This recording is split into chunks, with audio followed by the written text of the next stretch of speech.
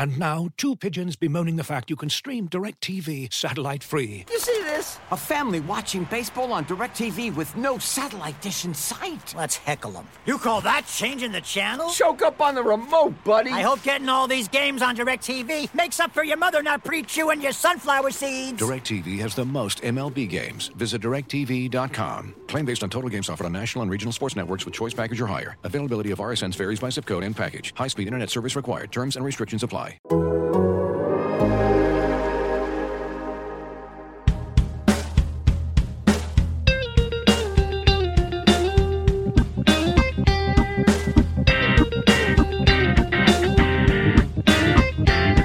Welcome to Rates and Barrels, presented by Topps. Check out Topps Project 70, celebrating 70 years of Topps baseball cards. Derek Van Riper here with Eno Saris. It is Monday, July 19th. Eno, I saw a picture that you were at the beach, but it was cold because you warned me about this as a soon-to-be Bay Area resident. The weather at the beach in certain parts of the peninsula, it's not the 85-degree scorching day that many of us are accustomed to when we go to the beach.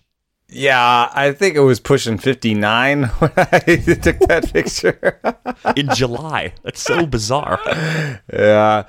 I mean, the key is, and the problem is that around 2, if the fog is going to burn off, it does. And so then it gets to about 65. On nice days, it gets to 70, 75 sometimes even out there.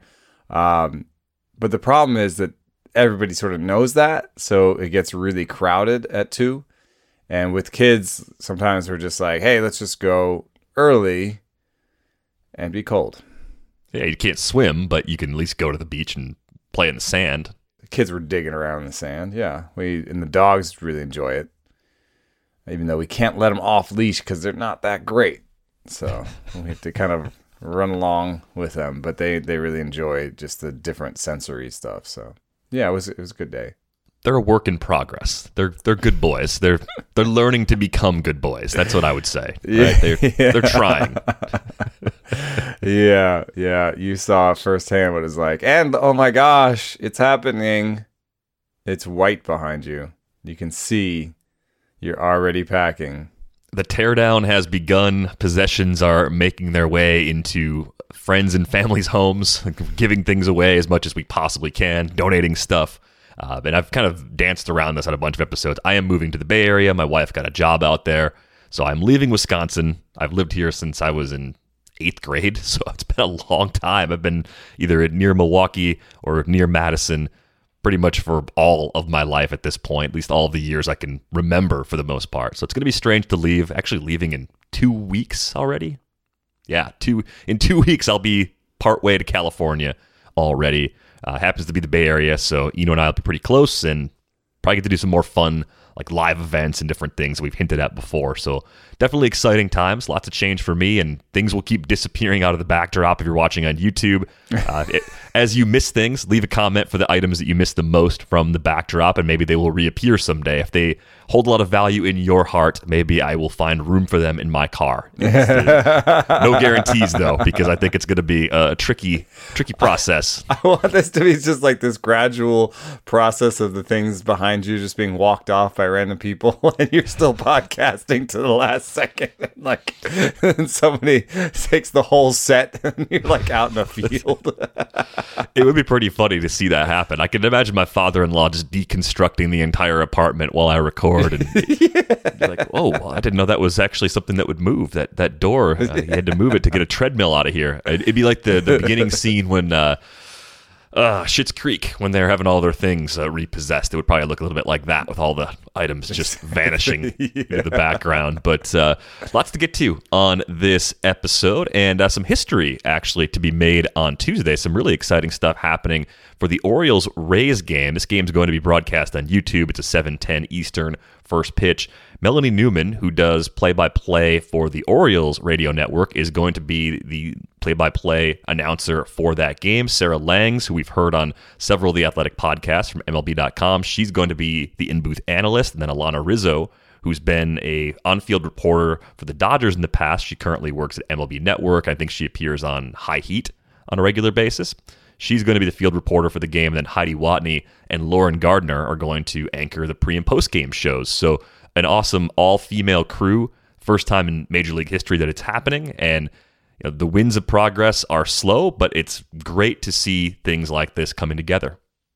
Yeah, it is really cool. I met Melanie Newman. I must have been at like a winter meetings or something a long time ago. She was working for Round Rock, I think, at the time, maybe announcing their games. And so I've followed her career along closely and support her. Sarah Langs has been sort of exploded onto the scene with her great sense of numbers and her really like her impressively fast ability to sort of call upon different sort of numbers and research. I cannot do things that fast. I've been like, oh, let me look this thing up. Like this seems, and then she tweets it. Yes, you might recall back in October when we were doing the playoff shows at night, there's probably no more than 2 shows out of 20 that went by where we didn't have a tweet from Sarah Langs because she was so good at pulling really good information very quickly. It absolutely, as you said, just a really great crew up and down. And yeah, I think I met Melanie in the Fall League one year. She was covering some of the Diamondbacks prospects. That must be it. It must have been the Fall League. That's it. The Fall League's awesome. It's such a tight-knit circle. If you sit in the press box for a game, you meet everybody because there's about 4 to 5 people at most there, and you're kind of like, so why are you here? Actually, that works in the stands, too, because there's only about 50 people in the stands. Yeah, what brings you to the Fall League?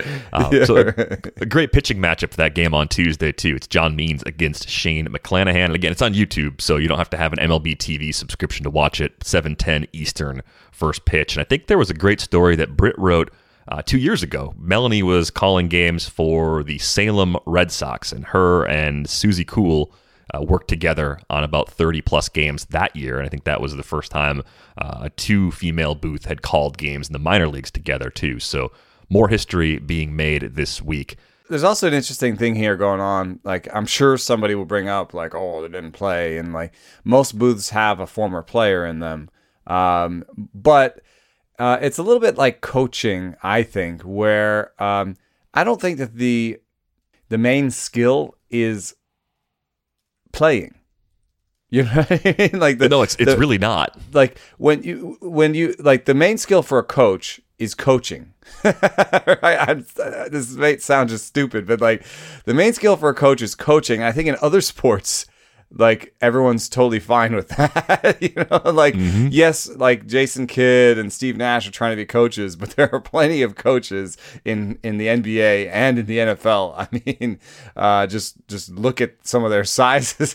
Yeah, Andy Reid, great NFL player, right? Yeah, right.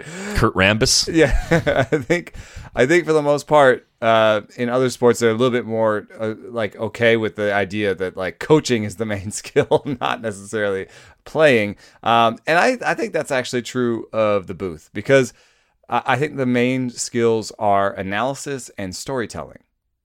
You know, those are the 2 keys. And I think the best announcers and the best announcers, I think, spend time in the clubhouse getting to know the players and are like, oh, I was just talking to him the other day about blah, blah, blah, right? And the best analysis is quick and tells a good story and doesn't get you bogged down in the details. And Sarah Langs does that. And Melanie Newman's a great storyteller. So I just wanted to sort of make that point about how I'm not saying that, that players can't be great storytellers and some of them connect with modern day players and tell good stories. But I don't think that it's a requirement that you have played professional baseball to be that person in the booth. Yeah, it is not a prerequisite to being a great analyst and to adding color to a game and making the game more exciting. It's a lot of time to fill when you think about broadcasting a baseball game start to finish. It's like 3 to 3.5 hours every single day. If you don't tell interesting stories, if you don't bring interesting information, you will fall on your face. There are so many booths out there that you listen to and you're just like, wow, you guys fell a little short.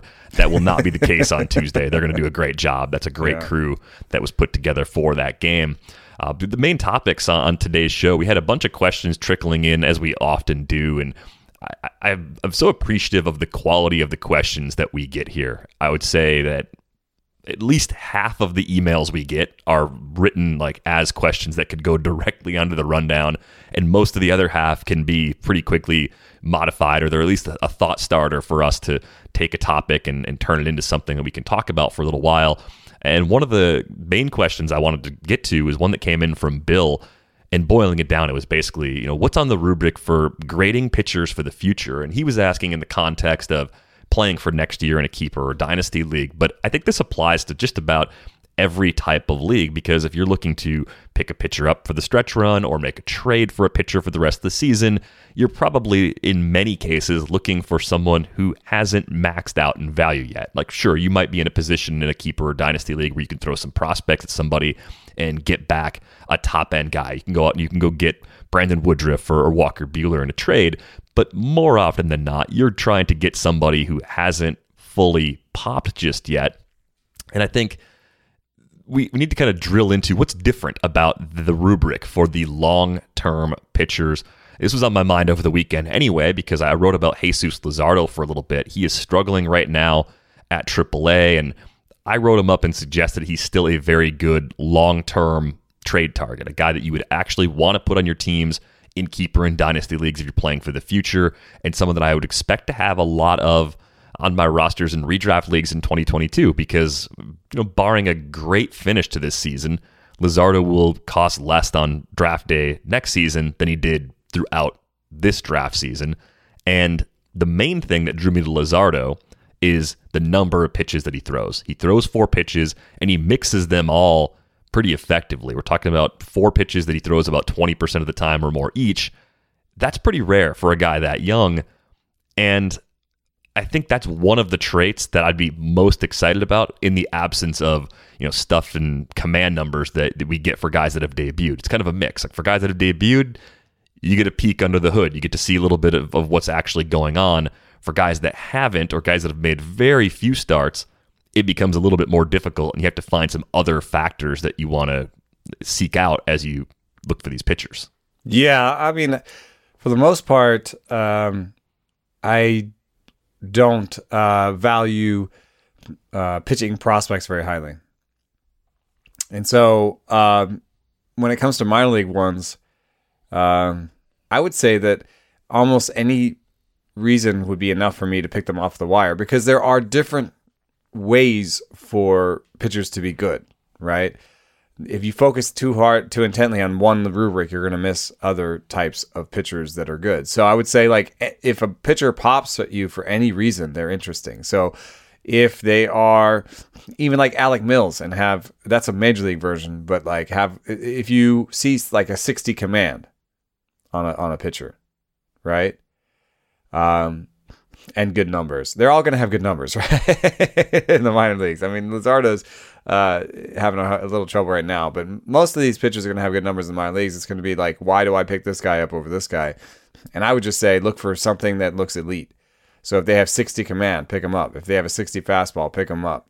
If they have 4 pitches that are above 50 or something, pick them up in terms of those scouting grades. So that's my answer for the minor leagues, because it's very different once I get to the major leagues. Yeah, then I'm looking for, although in a similar way, I'm looking for something to pop. So I'm looking for an elite command number or elite stuff number. I'm looking for something, because they're not gonna come up fully formed. It's very rare. So the reason I love Zach Gallen and Julio Urias so much is they came up and had great stuff in command numbers, have had great numbers while pitching, and I think will have good careers. You've seen some injury here or there with them. I thought they would be mostly clean slate guys, but injury comes for everyone, I guess. But the point is, you're going to have to choose. You're not always going to have these perfect command and stuff numbers. And so I would say a pitcher becomes interesting as soon as they do something interesting. As soon as they as something pops. You know what I mean? Yeah, and I think for Luzardo, just to run with that example a little bit further, the only thing that gave me some pause is that both the stuff and the location plus numbers, both this year and last year, are pretty average. They're not bad, but nothing was standing out in those metrics. So how much wiggle room do you have when you see results like that? And again, we're still talking about a relatively small body of work for Luzardo, even throughout his time in the minor leagues because of the injuries he's had. He's thrown a lot fewer innings in the last 5 years than people realize. How much can you look at the stuff and location numbers to this point from Luzardo and pull down the ceiling a bit? Because even if the previous ceiling was possible SP2, there's a long way to go from that ceiling to he's a back-end guy. Like, he could be a middle rotation guy. Or, with the velo bump he get on his fastball as a reliever and the secondaries he could choose from, he could be an absolutely filthy reliever.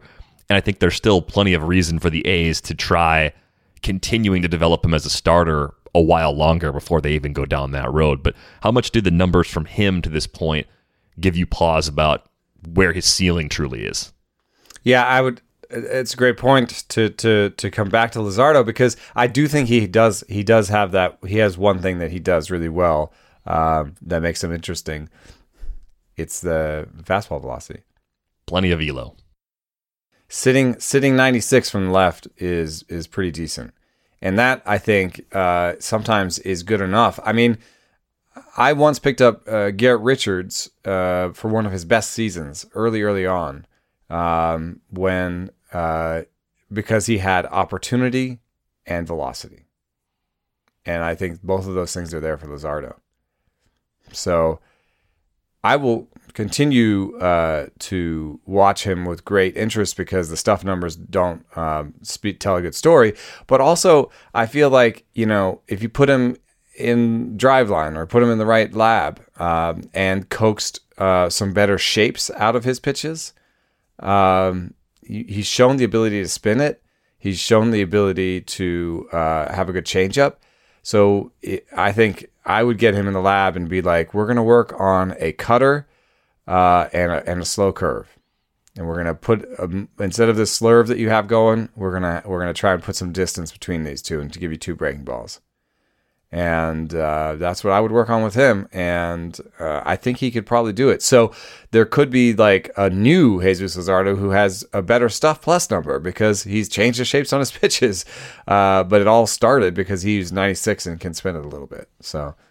Yeah, and I wonder if that's just a transformation that has to happen over a winter as opposed to something he's going to pick up during his time in the minors. I mean, he could come back and give them good innings, but it may take several weeks of reshaping those pitches before he's going to be the guy we want him to be. He also may have to go outside of the organization and do what I heard a few minor league prospects say at the Futures game, quote unquote, take his career into his own hands. Yep, we might be at that point for him, but definitely on my list of guys that I'm interested in the long run. But I think Velo, I mean, you have a list of some names here on the rundown. Yeah, I got Michael Kopech, which I think is pretty obvious. Like, because he's an injury away from getting that chance for the White Sox. Like, they pretty clearly could just bump him into the rotation if they had the need to do it. I think Nate Pearson and Spencer Howard are still, like, they're always stuck together in my mind. I think it's because they've missed a lot of time with injuries. They both throw hard. Howard's arsenal is probably a little deeper, so I think that's one thing that would lead me to want Howard more than Pearson if I had to choose. Has that plus velo. Right, and then you think about the park factors, like pitching in Philly is really tough, and so those guys are still on the radar for me. Like, if you're not playing for this year and you're looking to the future, obviously they're bouncing back and forth, like right around big league ready.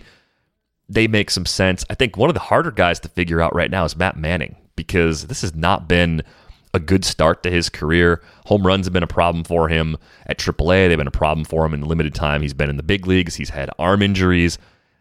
Is this the kind of guy you'd say, you know what, there's too much going wrong, I'm not actually going to trade for Matt Manning. I'm not going to buy low on him, long-term buy low on him, because I'm seeing too many red flags to actually feel good about it? I mean, there were some red flags in his, what is it called? His progress through the minor leagues in terms of injury and results. And I think some people were already sort of pulling back, even on the scouting front, from having him as a standout guy.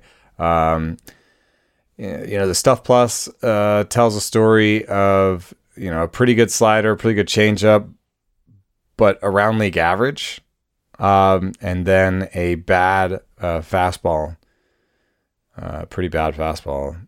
So I don't know. That's an oft-told story. Mm-hmm. The one thing I would say that makes Matt Manning leap off the page for me is his home park.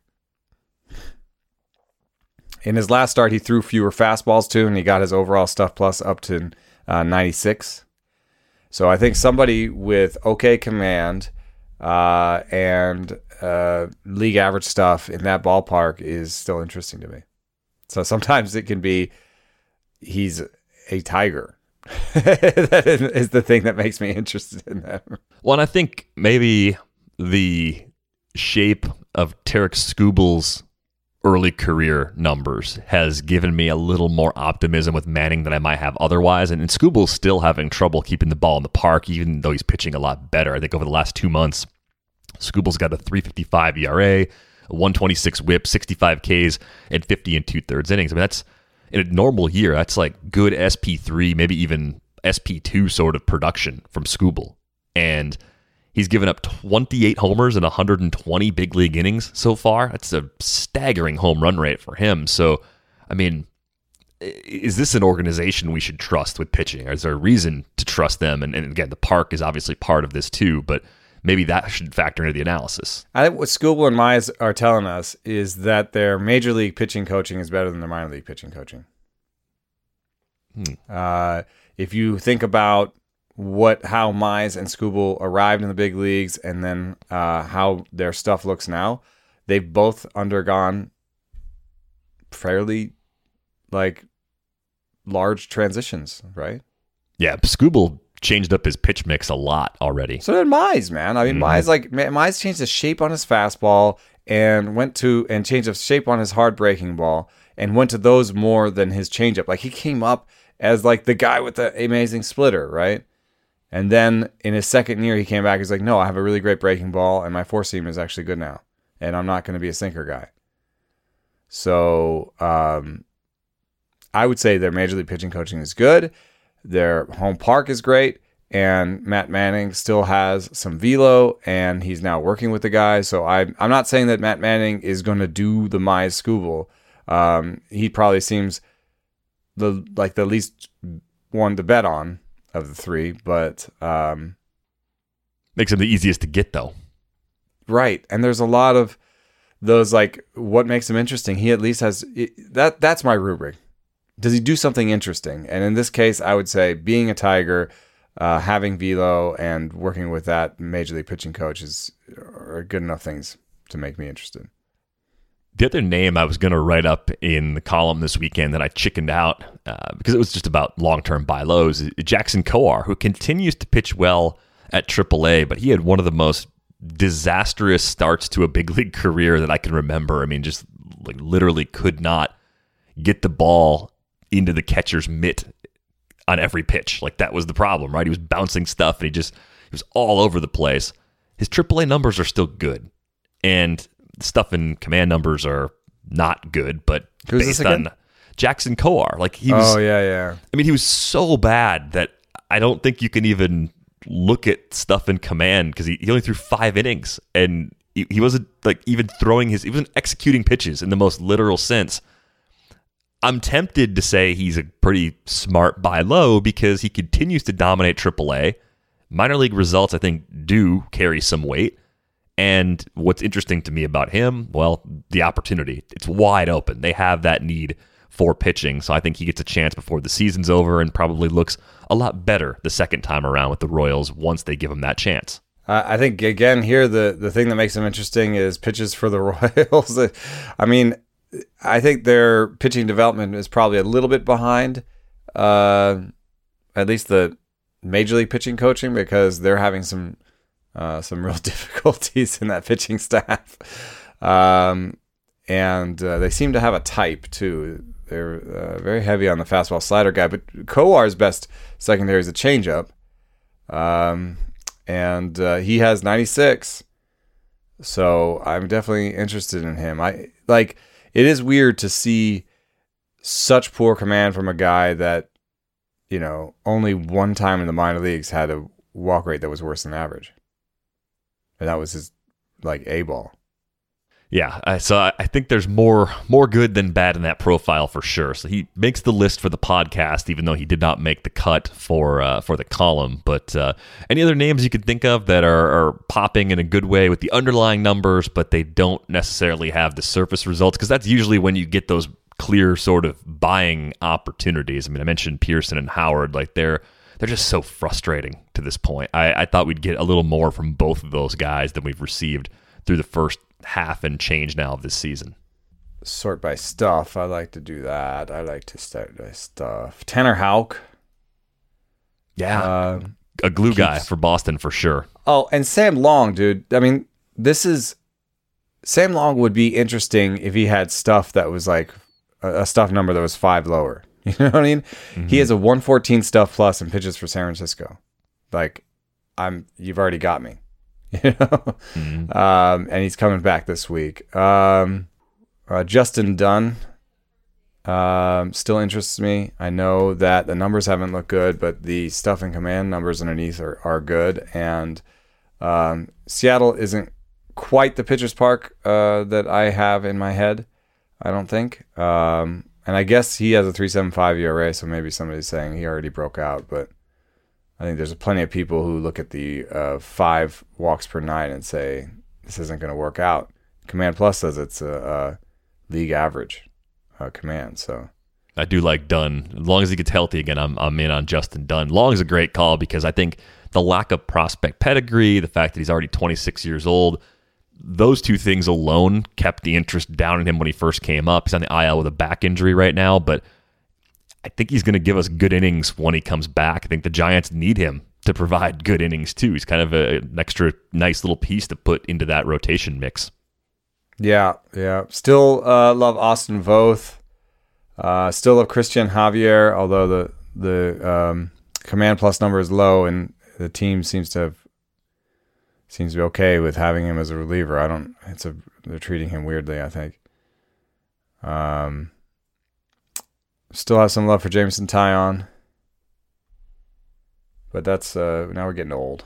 Yeah, we're definitely getting a little older here. I mean, I think the Javier thing is interesting because he'd be the other type of pitcher that fits. We're looking for something interesting, be that velo, above average pitches, above average command, right? You want something, some standout skill. Javier, I think, does have standout pitches, and he doesn't have the role right now. But even though, and I think the stuff numbers back this up, Luis Garcia is better than Christian Javier.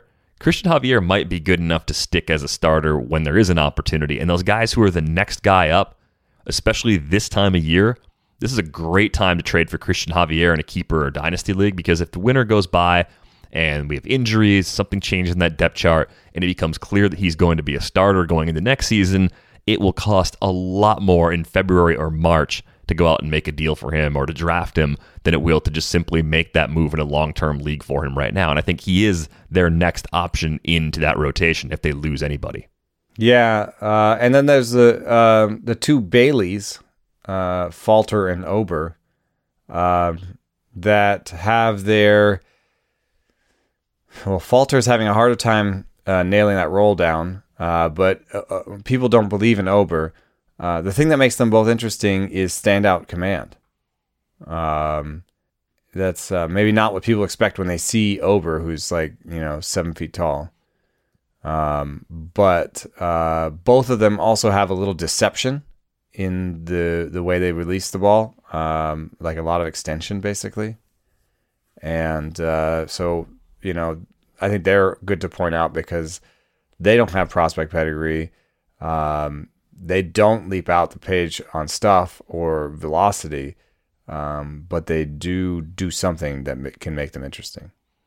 Yeah, so hopefully that gives a nice general rubric for people out there in long-term leagues or even those just looking for undervalued arms potentially for the final part of the season. Saving money in fab, always nice to do that if you can, or saving pieces in trade, also very helpful if you can pull that off. It's funny. I just think of this. I had this one legendary year in Devil's Rejects where in the draft, so after we'd kept, it's 20 teams, 28 keepers. So after we kept all those players in the draft, I drafted Dallas Keuchel, Carlos Carrasco, Jake Arrieta, and Garrett Richards. All in the sort of 600 to 700 range, all the year before they broke out. I mean, they all had that the next year. They all had great years. And I did them all. Like somebody was like, well, what was the rubric or whatever? And I was like, well, Dallas Keuchel had a pitch mix change. I don't know if people remember. He used to throw a curveball and then he went to a slider, I think. And I could spot that in the results and with the pitch mix change, I was like, he's a lot better than his overall numbers suggest. Jake Arrieta and Garrett Richards, I said, well, these guys throw really hard and they both have opportunities. They both are going to go into the rotation. And then Carlos Carrasco was like, this guy has multiple pitches, throws hard, and used to have prospect pedigree. And that was the rubric, really. New orgs, too, I think, kind of factor in there. I mean, Carrasco getting out of Philly and going into Cleveland, and Arrieta back in the day leaving Baltimore and going to the Cubs. I mean, new coaching, like just a new, even if it's a new pitching coach on their own team, I think new coaching is a big deal. Yeah, and double the impact if you get the new coaching and pair it with an easier league and or improved park factors, which I think was the case for Arrieta especially. Yeah, like all of the things got better for Arrieta Left all Baltimore? at once. Oh, he's interesting. Thanks a lot for that question, Bill. It was a great thought starter for today's show. Looking for an assist with your credit card but can't get a hold of anyone? Luckily, with 24/7 U.S.-based live customer service from Discover, everyone has the option to talk to a real person anytime, day or night.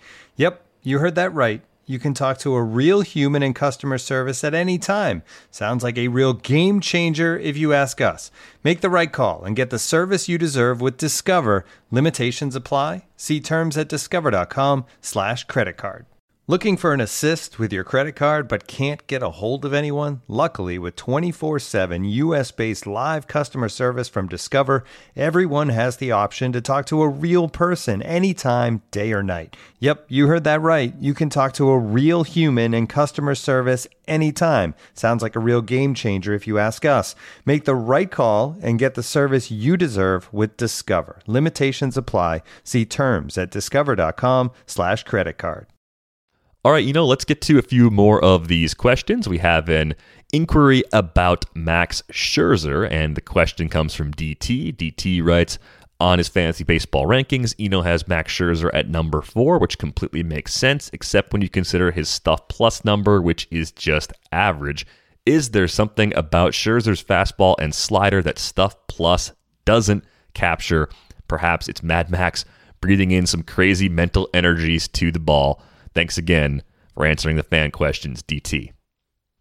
So, Max Scherzer actually has a good stuff number now. we did an update to it, and it's kind of fascinating.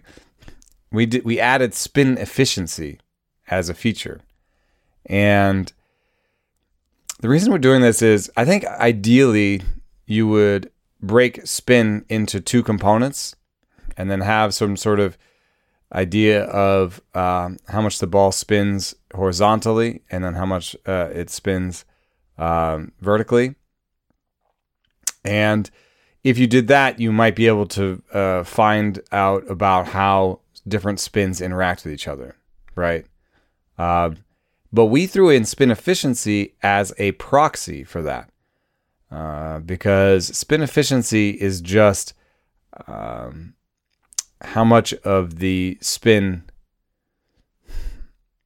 is captured in the movement. But I think it's mostly judged by vertical movement. So spin efficiency is a stat that points at the relationship between vertical and horizontal spin. I think you could almost express it in spin axis, the same information.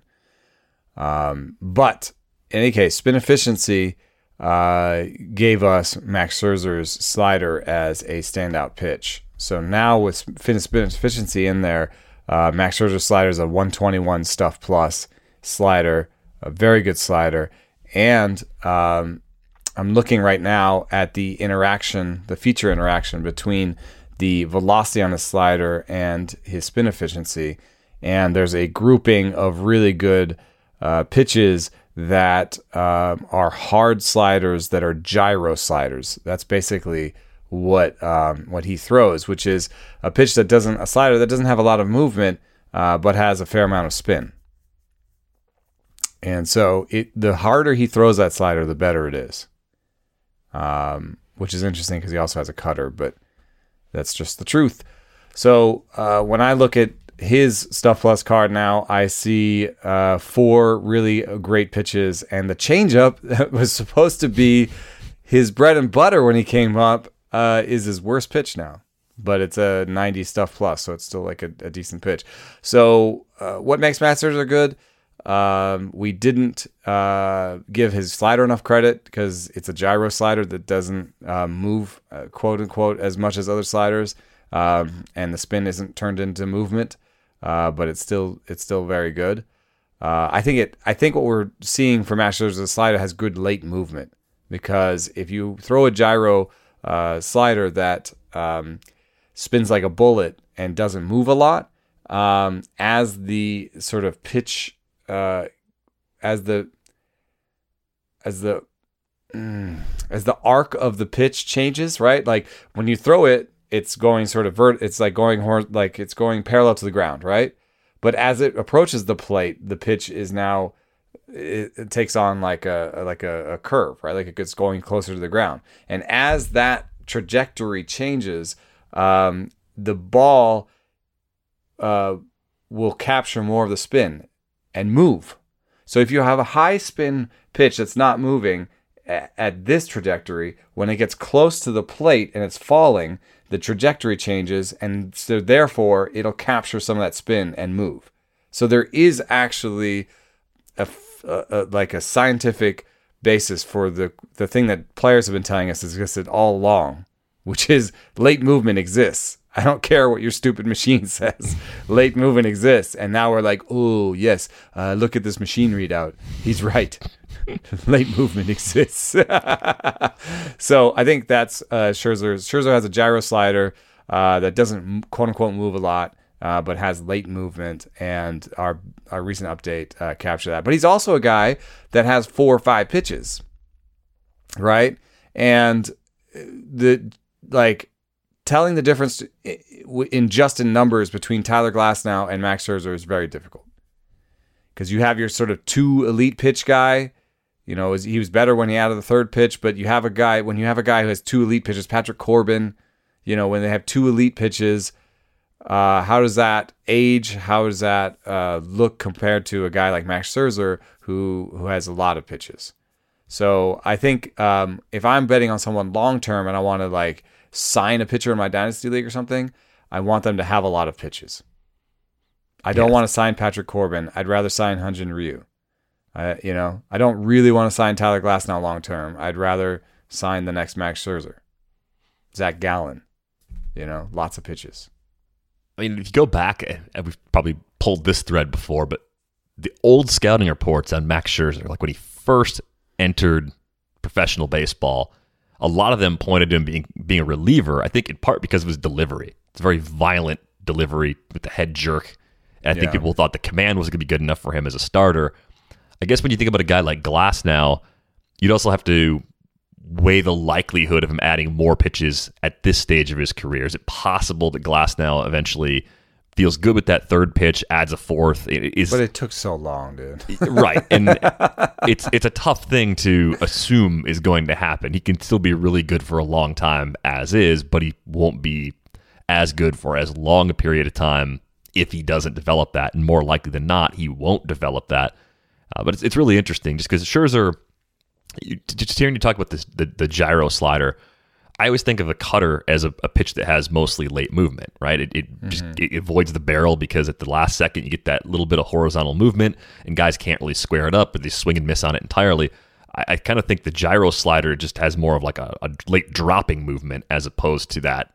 And it obviously could move horizontally too. It could move in both planes, but in my head, at least, that's how I'm sort of separating. I'm like, okay, a gyro slider has that last little bite. And that's what makes it so good. And it's interesting that wasn't entirely captured previously. So were there any other guys that you could think of that sort of popped because of that adjustment and how that was being measured? Biggest Stuff Plus changes. Sam Long went from terrible to awesome. Flexen, Wood got better. Musgrove got worse. Got worse. Let me see. Gyro slider, though. I think Stroman, maybe? I just wonder how many of those guys have a propensity to induce a lot of weak contact, too. I would be curious to know how closely those things are tied together.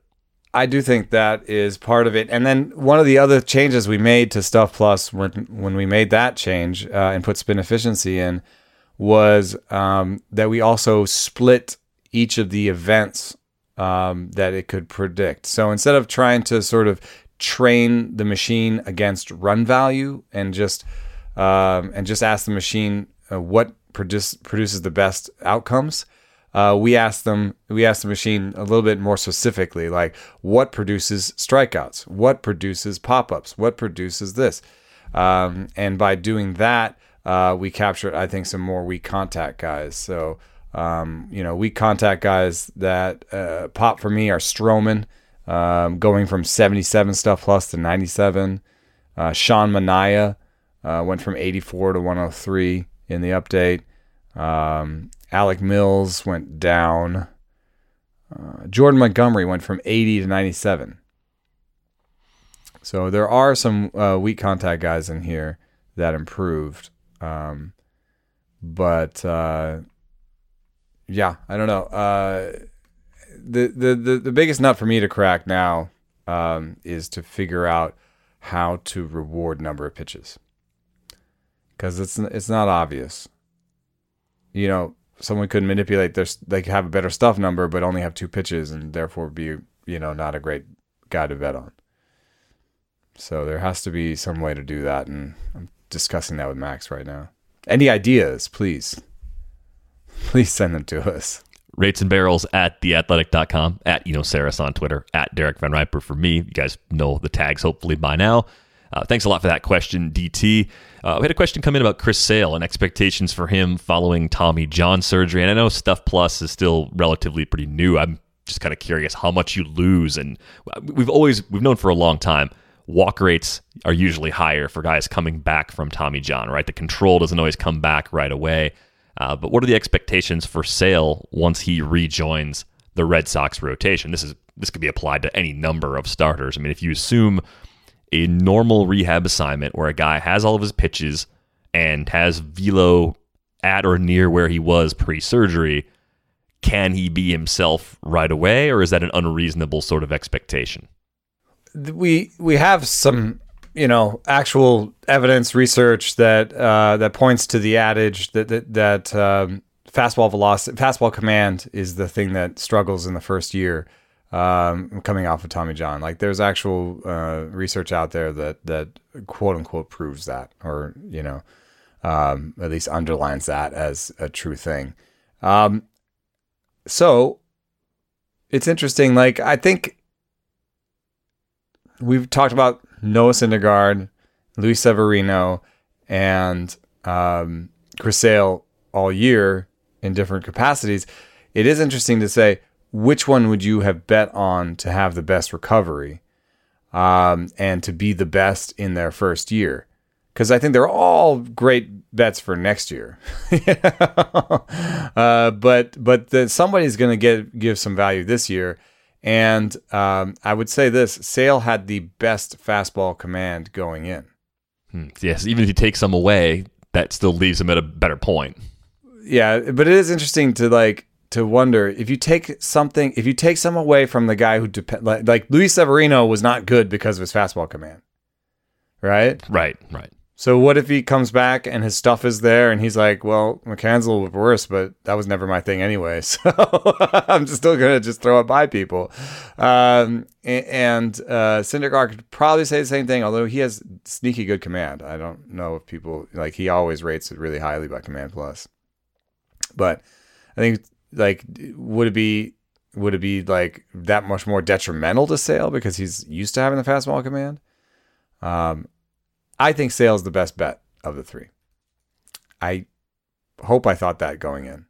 I think I was on Syndergaard because Sale was having some early setbacks back during draft season. That made me think that he might take the longest, and now it looks like he might actually get back. But Syndergaard's had, like hamstring type, oblique type. Like he's had other type injuries of just being a large human. Type injuries. Yeah, the kind of like the Aaron Judge problems. Yeah, so I'm not that surprised that he's had some issues coming back. But Chris Sale seems super frail, so he seems kind of breakable like a rubber band, but well, he's got you've described body types in the past as whippy. I would say Chris Sale is the extreme of this is a whippy body type. That's true. It's true. And then Severino is more just sort of stocky. But I never liked Severino's mechanics. I try not to mechanic scout because I'm not a guru. I don't say terrible things about people when they're hurt. Oh, I wish they'd burn a W. That's why he broke his leg. Yes, that's why he fell down the stairs carrying deer meat because of the inverted W. It's the inverted W. I still think it's parody. I'm not gonna lie. I don't think it's a real account. I think it's a long con troll job. Terrible joke, then. Are you struggling to close deals? B2B selling is tougher than ever, and that's why I want to tell you about LinkedIn Sales Navigator. LinkedIn Sales Navigator is a sales intelligence platform that helps professionals effectively prospect and engage high-value customers, drive higher revenue, and increase sales performance. Sales Navigator helps you target the right buyers, surface key signals such as job changes or which accounts you should prioritize, and shows you hidden allies so you can find those buyers that are most likely to convert. Fueled by LinkedIn's 1 billion member platform, Sales Navigator gives you the most up-to-date first-party data, enabling you to unlock conversations with the people that matter. Right now, you can try LinkedIn Sales Navigator and get a 60-day free trial at linkedin.com/rates23. That's linkedin.com/rates23 for a 60-day free trial. Let LinkedIn Sales Navigator help you sell like a superstar today. Just go to linkedin.com/rates23 and get started. As you've probably heard by now, we've teamed up with BetMGM this season. We'll be using BetMGM lines to make all of our picks, and we'll have special offers for our listeners each week. If you haven't signed up for BetMGM yet, use bonus code The Athletic, and you'll get a 1-year subscription to The Athletic, plus up to a $1,500 first bet offer on your first wager with BetMGM. Here's how it works. Download the BetMGM app and sign up using bonus code The Athletic. Make your first deposit of at least $10. Place your first bet on any game and claim your voucher for a 1-year subscription to The Athletic. See BetMGM.com for terms. U.S. promotional offers not available in D.C., Mississippi, New York, Nevada, Ontario, or Puerto Rico. Gambling problem? Call 1-800-GAMBLER. Available in the U.S. Call 877-8-HOPE-NY or text HOPE-NY 467-369 in New York. Call 1-800-NEXT-STEP in Arizona. 1-800-327-5050 in Massachusetts. 1-800-BETS-OFF in Iowa. 1-800-270-7117 for confidential help in Michigan. 1-800-981-0023 in Puerto Rico. First bet offer for new customers only in partnership with Kansas Crossing Casino and Hotel. Don't forget, if you haven't signed up for BetMGM yet, use bonus code The Athletic, and you'll get a 1-year subscription to The Athletic, plus up to a $1,500 first bet offer on your first wager. But thanks a lot for that question, Mike. There's a question here about J.D. Davis, and it begins, I'm sick of arguing with my friend. J.D. Davis is a fine player, but how good is he really? We're arguing over the small sample size nature of his 577 BABIP in his injury-shortened 2021. As a result, I'm tempted to fade him closer to his 2020, showing a 247 average. which is the only year he carried a stabilized BABIP of 318. My counterpart argues his X-stats point to, in 2019, as proof of concept, while I argue that 355 BABIP from that year is equally unsustainable in future seasons because he doesn't have Tim Anderson's athleticism. My question and theory with JD Davis is the sample. Does BABIP influence X-stats, or are they tangible proof of quality of contact that has no bearing on balls bouncing in the right places? Can a player like Davis with great hard hit metrics maintain a 350 BABIP year over year with a 51st percentile sprint speed? How do we balance a BABIP we don't trust with StatCast metrics that we love? Are we both right? Are we both wrong? Or are we just completely incapable of meeting in the middle? Thanks in advance. I might have to bet a 4-pack of Hen House on it. Jordy. Yeah, I mean, it's an interesting question, philosophical question almost. He hits the ball really hard. He barrels the ball well when he's healthy. I guess the question is, how unhealthy was he in 2020? And the answer is regress. So even if you're looking at his XBA, his expected batting average based on the angles and velocities he's hit is 338 according to StatCast.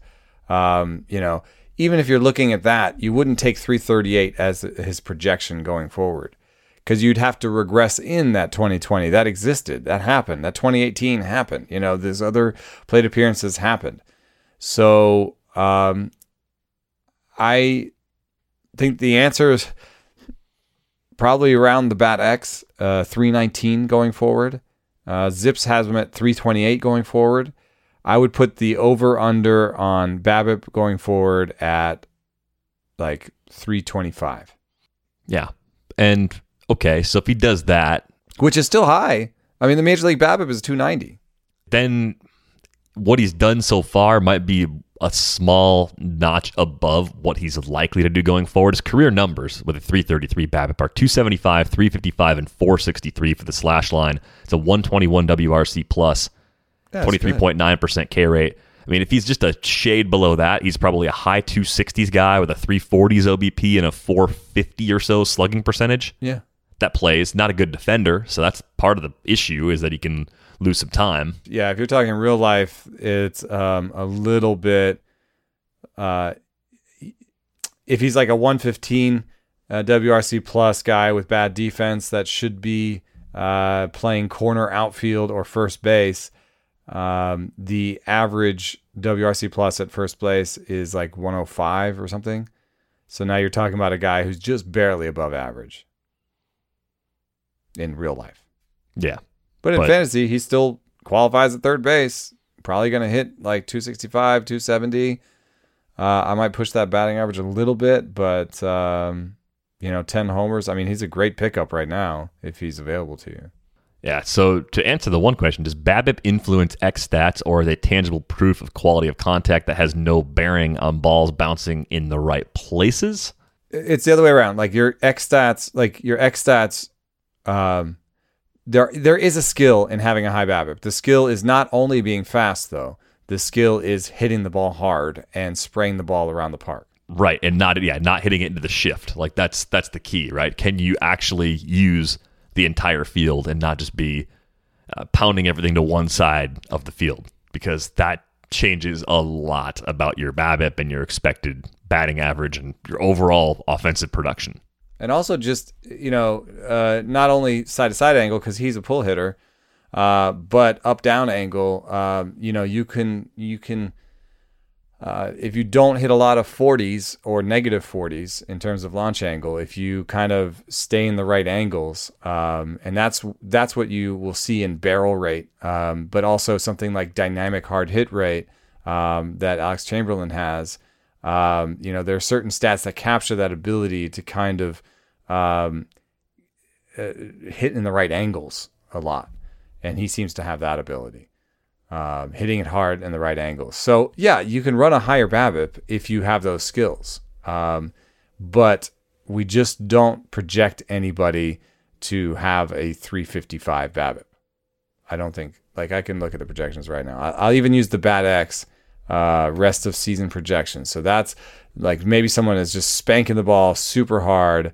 Maybe Vlad Jr. or Juan Soto could be close to that just because the way they hit the ball, but that doesn't seem good. It's not showing me, but I'll just do Steamer then. Steamer, I think, has BABIP. And while you're pulling that, I mean, look at Davis's spray chart from 2019. That's power to all fields. That's every type of batted ball hit in just about every direction. So I think he's a very good hitter and a pretty poor defender. And I would love it if he found his way into the AL, or if universal DH happens, then you're not worried about that anymore. I think he could hit enough to be a credible DH for several years. So I think JD Davis is actually good as a fantasy player. He is a good fantasy player. He is not quite as good of a real life player because of these limitations. Well, I am surprised, but I've just discovered that none of the public facing projections on Fangraphs project out a BABIP. They don't put it on the leaderboard, or they don't project it. I'm sure they project it. I'm sorry if I didn't mean to say it that way. They don't give it. They're on the to us. player pages. Like they're tucked in on the player page. Oh yeah, of course they are. Like so Davis is at 319 from the Bat X. That's right. Yeah. So who would you be? Who is like? All right. Let's do it this way. Who's a major league leader in BABIP over the last 3 years? Who would you guess?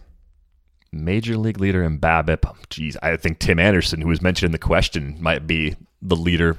He is 395, and Moncada is second, 377. Turner is third. So there's a lot of speed there. Alec Bohm though is fourth with 350. That's not a speed demon. Brian Reynolds is sixth, 347. Nelson Cruz is your almost JD Davis type, I think. Just a guy who hits the ball hard in the right angles. Yeah, where's he at? 341, 11th. But let's look at Anderson because he has the highest one, 395 for his career, or no, for the last 3 years, and he's projected to have there you go, a 346. That's about the highest projected BABIP I've ever seen. Yeah, year over year, looking at that, it jumps off the page. I don't stare at BABIPs very often, but a 399. 383, 397 running through those last 3 years. But there's very little in common between him and JD Davis. Yeah, they're very different just in terms of the types of hitter that they are. I mean, Davis brings a lot of raw power and doesn't run nearly as well as Anderson runs. Davis pulls the ball 48% of the time. Tim Anderson is our spray hitter. Tim Anderson pulls the ball 33% of the time, goes center 38, oppo 28. That's way more balanced. So Tim Anderson is our spray hitter that has wheels, and he's got a 346. JD Davis is our Nelson Cruz type. Let's look at Nelson Cruz. I don't know why Davis is pulling the ball so much this year. It's a small sample because he hasn't played that much. His 2019 distribution is a lot better. A 38.4% pull rate, 37.8% up the middle, and 23.8% the other way. That's what I think of him as a player. Yeah. The projected BABIP for Nelson Cruz is, by the Bat X, is 298, even though he holds like a 340 over the last 3 years. Well, it's the cost of being very old in the big leagues. Yeah, but so anyway, X-Stats are trying to describe the quality of contact and the type of player a player is, and different types of players will have different BABIPs. I just think that Davis is slightly closer to Nelson Cruz than he is to Tim Anderson. So I doubt I wouldn't project his BABIP as high. No, I don't think it's necessary to do that, but he could still be a very good player even if he's in that 330 range or something instead. Doesn't have to be elevated up at 355 the way he was 2 years ago, but or whatever it is now, 500. Yeah, 556. Come on. But you have to move past just like, 556 BABIP, he is bad. I mean, no, he's good. He's just not this good. Right. And I think hitting 307 back in that 2019 season, like that's probably about as good as it can get for him over a full season's worth of games. I think if you said, what's the best batting average season that JD Davis has left, I would say probably wouldn't go much higher than about 280. Yeah. And I'm expecting more like high 260s from him in a typical year. good run production, good power, good lineup, and again, a perfect fit for them. If Universal DH is here to stay in 2022, that is good news for J.D. Davis. Thanks a lot for that question, Jordy. I don't know if we actually solved your argument, so maybe you guys should just buy a 4-pack and each drink 2 and just call it good. So maybe you're both right in some ways. Just share the beers and stop fighting, I think would be... That's our professional advice. Usually, it's kind of my advice to most things in life in general. Just stop fighting with each other and have a beer, and you'll feel a little bit better. Well, on that note, if you got questions for a future episode, send them our way. He's at Enosaris on Twitter. I'm at Derek Van Riper. The email address, again, ratesandbarrels@theathletic.com. If you're enjoying this podcast on a platform that allows you to rate and review it, we'd really appreciate it if you took a moment to do that. Don't let the haters win. Hit the like button. If you're watching us on YouTube, be sure to subscribe to the YouTube channel. That way you get notifications anytime new episodes are available. That is going to wrap things up for this episode of Rates and Barrels. We are back with you on Wednesday. Thanks for listening.